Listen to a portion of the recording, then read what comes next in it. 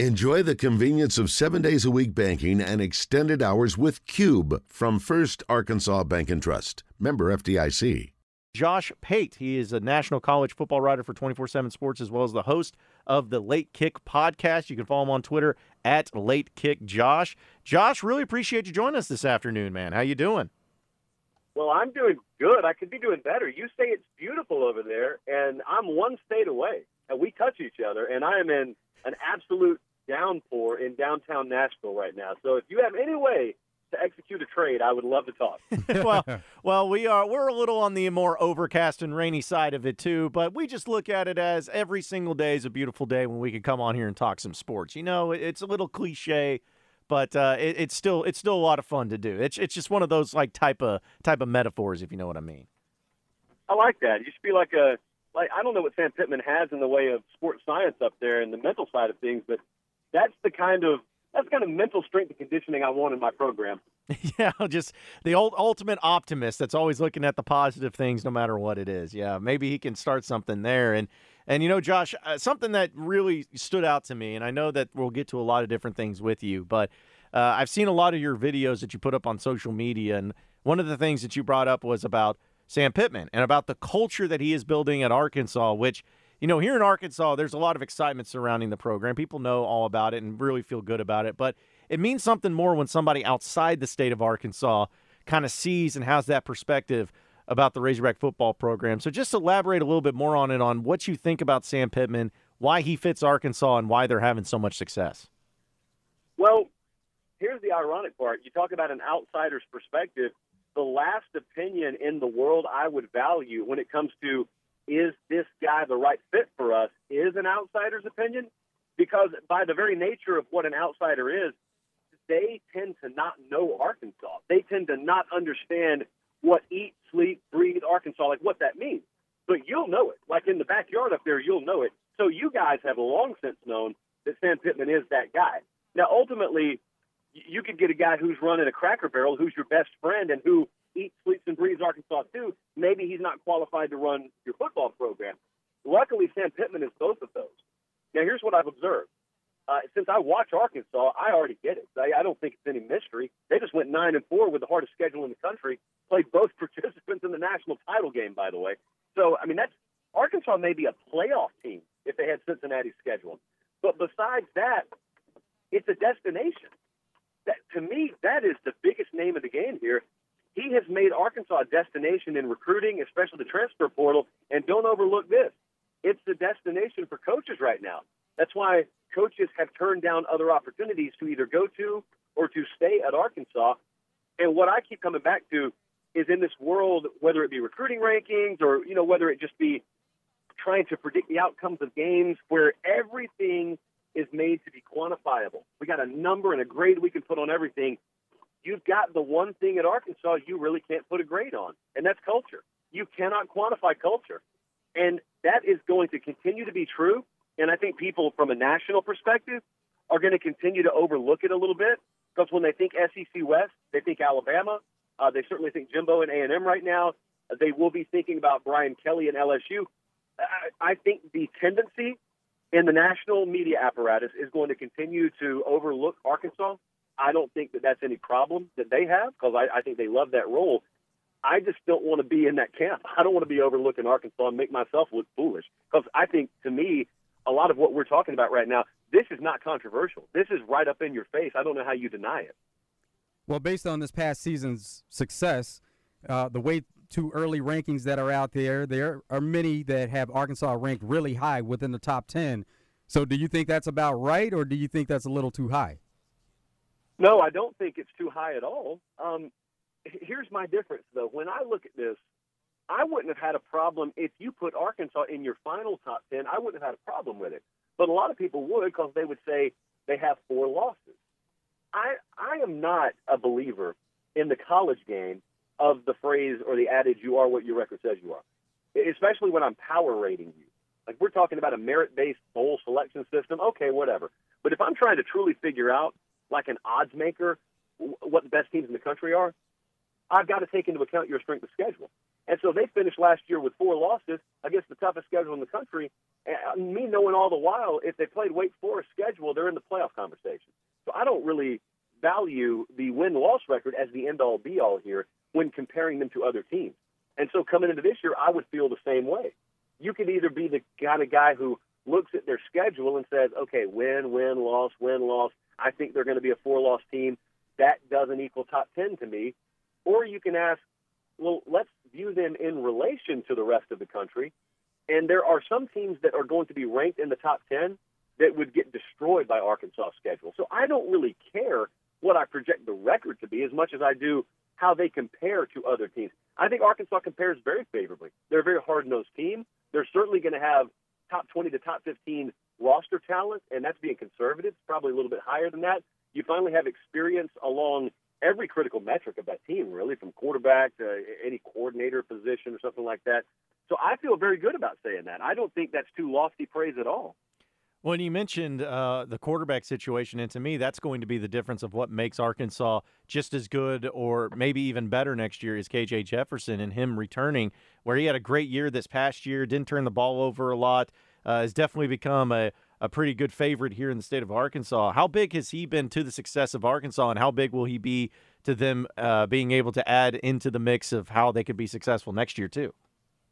Very huge, because I don't get the feeling that that's a guy who's going to let anything get to his head, and and in turn it gives them such continuity. It is so nice when you know you've got when you don't enter spring with a big question mark at quarterback. It's just such a luxury, because then you go from trying to implement and start from scratch to you get to build on and you get to fine tune, and that's what you get to use spring for instead. And that's why continuity is so important there. But see, that goes back to that culture thing. This was the big secret Dabo Swinney had that people eventually figured out. They kept wondering, how is Clemson so good? They don't recruit top 5. How are they so good? Well, they were so good because he had the right people. Dabo had the right people in place, and they didn't leave. And so they weren't having to start from scratch every year. I mean, Alabama can do that. Outside of Bama, that stuff's really hard to do. And Sam Pittman's got some of that same stuff going on at Arkansas right now, where you've got probably whatever the average continuity rate is in college football, they will always meet it or exceed it going into spring. And therefore, they're always going to have a little bit of leg up that's not going to be noticed in preview magazine culture, but it's going to be there. Now, Arkansas is they're going to face, especially defensively, they're losing quite a bit on defense. The strength of the team right now is quarterback, and you have good running backs, but there's a lot of unknown. So how do you feel about teams that have a lot of unknown going into the next season? Well, I always view the unknowns with the backdrop of that C word again, culture, but also what am I asking them to learn? You know, am I plugging them into one of the most complicated defensive schemes in America, or am I plugging them in to a system that's probably built to be a little more adaptable and easier to pick up for a younger guy? And I think that's what Arkansas runs. Like, I think that's what they've been doing there since Sam Pittman got there, and that is very much being in tune with understanding weaknesses, limitations, strengths, and he's looked at it, and his staff's looked at it and said, we don't want to implement a defensive plan that just works for 2020 or 2021. Let's put something in that year over year is transferable, and also if we have attrition, which everyone's going to have, we're no different than that, can't have kids stay here 9 years, we're going to be able to plug new pieces in, and as long as we trust them from a culture fit, a character fit, as long as they check our athletic critical factor boxes, we are not going to have to be crippled by the fact that they're a sophomore or they're a freshman. We can develop a system that is simplified enough, but also effective enough to where they pick it up. I think Arkansas is in a good place there. I will not view that as sort of a 10-pound albatross around their ankle this year. We're speaking with Josh Pate, the host of the Late Kick podcast on 247sports.com right now on Out of Bounds. And Josh, one of the things that has also been added that's affecting a lot of different teams, of course, is the transfer portal, where teams are losing guys, but they're also gaining guys. And with Arkansas, you know, they lost guys like Greg Brooks Jr. and Joe Fouché, which here in Arkansas at the time, people were kind of concerned because they're like, hey, these guys are experienced defensive backs. But then you see what Arkansas adds into the mix with the transfer portal. They had a visit from one of the starting defensive backs from Georgia last night. The transfer portal has been great for recruiting, but Sam Pittman has really taken advantage of it too.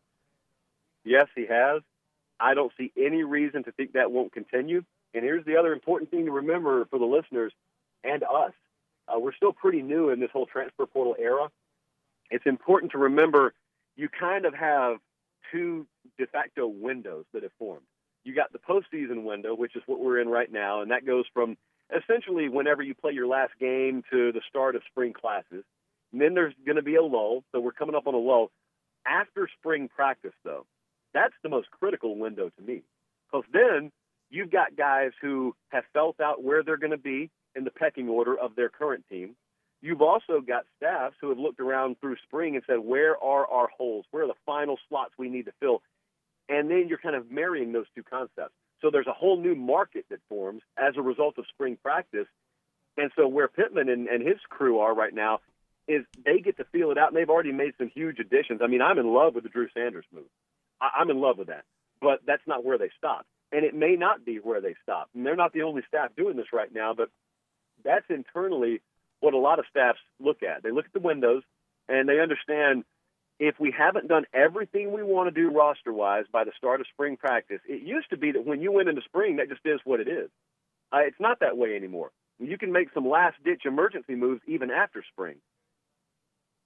So we've talked about being high on Arkansas, and outside of the usual teams that we hear about, Georgia, Bama, Ohio State, maybe Clemson bouncing back, who do you really like going into this next season? I mean, it's going to be one that you hear all the time, but I really think Ohio State is not in a make-or-break year, but they're in a prove-it year. They're in a year, this upcoming year, kind of like Georgia was this past season, where anything short of a championship, at the very least a championship appearance, is going to be viewed as a disappointment from the fan base. Now, the difference is, most of the time, if someone said that to you, you'd say, oh, you're crazy. In this particular case, I don't think it's crazy. I never think it's crazy when a fan base has invested like they've been asked to invest, and they respect the return and they expect a return on it. Now, if you don't show up to games, like if you're a USC fan right now, I don't want to hear you complain. But if you do everything you're asked to do, I don't have a problem with you expecting a sky-high return on your investment. And Ohio State fans are looking around saying, hold up, we got a Heisman-caliber quarterback, and we got multiple first-round draft talents at wide receiver. We recruit where we recruit every year. I mean, we've got this mega staff. We didn't even play for the Big Ten championship this past year. Like, what is that? And so I look at them, and if you were to tell me, man, it's going to be a massive waste if we have C.J. Stroud and these receivers and we don't ever even play for a national title with them, I would buy that moving forward. Now, I know they played in it last year. I would buy that from them. So Ohio State is a team that I would circle. I'm extremely interested to see how this entire thing shakes out at Tennessee. Josh Heupel, they started to get a little traction under themselves offensively this past year, and they strike me as running the kind of offense that's not going to need to be equipped with top 5 recruiting talent every year. They need to be in that top 15 range, yes. But I don't think he's going to be an easy out, and I don't think Tennessee's going to be an easy out. You know, that's kind of leading into my next question, is just as far as Alabama and Georgia kind of running things when it comes to the West and East, respectively, in the SEC. And I was going to see, you know, a lot of people are thinking A&M. You mentioned Tennessee. Could you see in the next 3 or 4 or 5 years some other team not named Georgia or Alabama making a stand and not only winning their division but possibly winning the conference? Yeah, I don't know that we know what to expect right now. I will tell you the early returns have been very positive from Billy Napier at Florida, and they haven't even coached a spring practice yet, much less played in a game. But he came in down there. I think they were stunned. When that staff walked in the door down there, I think they were stunned at how easy it was going to be to win the locker room. To give the listeners there in Arkansas an idea, they had dreadful dorm conditions down there. They had dreadful nutrition conditions. And when I say dreadful, I mean in comparison to the SEC. So Napier comes in, and just say this sentence out loud and think about how crazy this is. He overhauled both of those things. And Billy Napier essentially won the locker room before spring practice by just giving guys food and shelter, which sounds like it's a rescue mission, but it's actually the University of Florida. And so they've gotten a really good staff in place, which a lot of people, frankly, doubted he could do. They're attacking the transfer portal. They've hit the ground running a lot faster than people thought they would in recruiting. So those are nice ornaments. We got to find out what the Christmas tree is made of. I get that. But if you're telling me 5 years down the road, someone unexpected is going to be making a move, it wouldn't surprise me if it were Napier at Florida. Along those same lines, Brian Kelly makes a move from Notre Dame to LSU. So what do you expect to see from LSU under Brian Kelly this season and moving forward? I think this season's a total wild card because, I mean, they're hitting the portal as hard as anyone. So you will not know anything about LSU 2022 by watching the 2021 team. Everything's different. Texas is going to be kind of the same way. But with LSU, here's the thing that I am probably going to be saying a whole lot leading up to the fall. Brian Kelly does not run a revolutionary offense. And the reason I say that is he's not going to come in and have anything at LSU that's going to take the conference by storm. He is planting a lot of seeds down there, and I believe in him. Like, Brian Kelly's got a proven track record. But unlike when Gus Malzahn got to Auburn once upon a time, Brian Kelly does not have anything new he is bringing down here that people are going to have to adjust to. Everyone knows who Brian Kelly is. He's faced a number of teams in this conference. He's planting seeds, and I don't expect them to have taken root by the time we get to fall camp 2022. So there are going to be some growing pains this year. What I'm looking for is week-over-week incremental improvement. I'm certainly looking for locker room and roster buy-in. I'm also looking at what they do in-state in recruiting once they have the benefit of a full cycle under their belt. Those are the kind of things I'll be looking at with LSU this year. Now, Josh, I just like asking this generic question because I think everyone's got an opinion on it. But we know we all love college football. It's so much fun, and it's so great, and it's my favorite sport, and I'm sure it's yours as well. But just heading into next year in 2022, is there something in college football you would like to see, something changed, something adjusted, something added? It can be as far as the game or a team or anything. Like, just what would be something you'd really like to see in 2022 in college football? I'd really love to see conferences take a greater burden of responsibility for the officiating product that we put on the field in college football. I don't think it's good enough. I'm not a guy who complains about officiating every quarter, but I think if you were to take a large enough chunk of sample size of this sport, SEC and otherwise, I don't think our officiating product meets the standard it should meet. And this is it's a $1 billion sport with like a nickel and dime officiating arm right now, and there's no reason for it. And right now you would be told, well, Josh, you can't be overly critical. These guys are just part-time. They don't make a whole lot of money doing this. Well, look, that's a straw man argument because the moment I tell someone, okay, well, make them full-time if that's what it takes. Pay them a full salary if that's what it takes. You can afford it. They go, well, no, there's more to it. If there's more to it, then don't make that the front-facing part of your argument. That's a straw man. That's the very definition of that. For whatever reason, conferences and this sport as a whole, they've been too hesitant and resistant in raising the standard of officiating. You don't ever get an answer. I mean, when do we really know what's going on? How do you know how much a crew gets penalized? This has bitten Arkansas as much as any team in the conference, by the way. How does an Arkansas fan know when they get robbed of a game in Auburn a couple of years ago? I mean, outside of a letter that may or may not be sent to the athletic department Monday morning, how do you know any punitive measures are really being taken? How do you know any corrective measures are being taken? Because someone tells you they are? Like, how do you know that? And do you see the evidence of that? So, I don't want to sound irresponsible in saying that because I know people complain about officiating all the time. I think some of it's valid here, though. I'm kind of with you on that, man. You couldn't agree more, and especially because you mentioned Arkansas. Fans here in Arkansas, it's just almost like, all right, how many games are the refs going to screw us each year? It's just the way it is. But I agree with you as far as that goes. I wish that there would be also some more transparency when it comes to the officials and all those things too. So who knows? Maybe one day we'll actually get that. But Josh, man, it was really good to talk with you. Appreciate you coming on with us this afternoon. And I know we'll be catching up with you later down the road. All right, my man? Absolutely. I appreciate it, guys.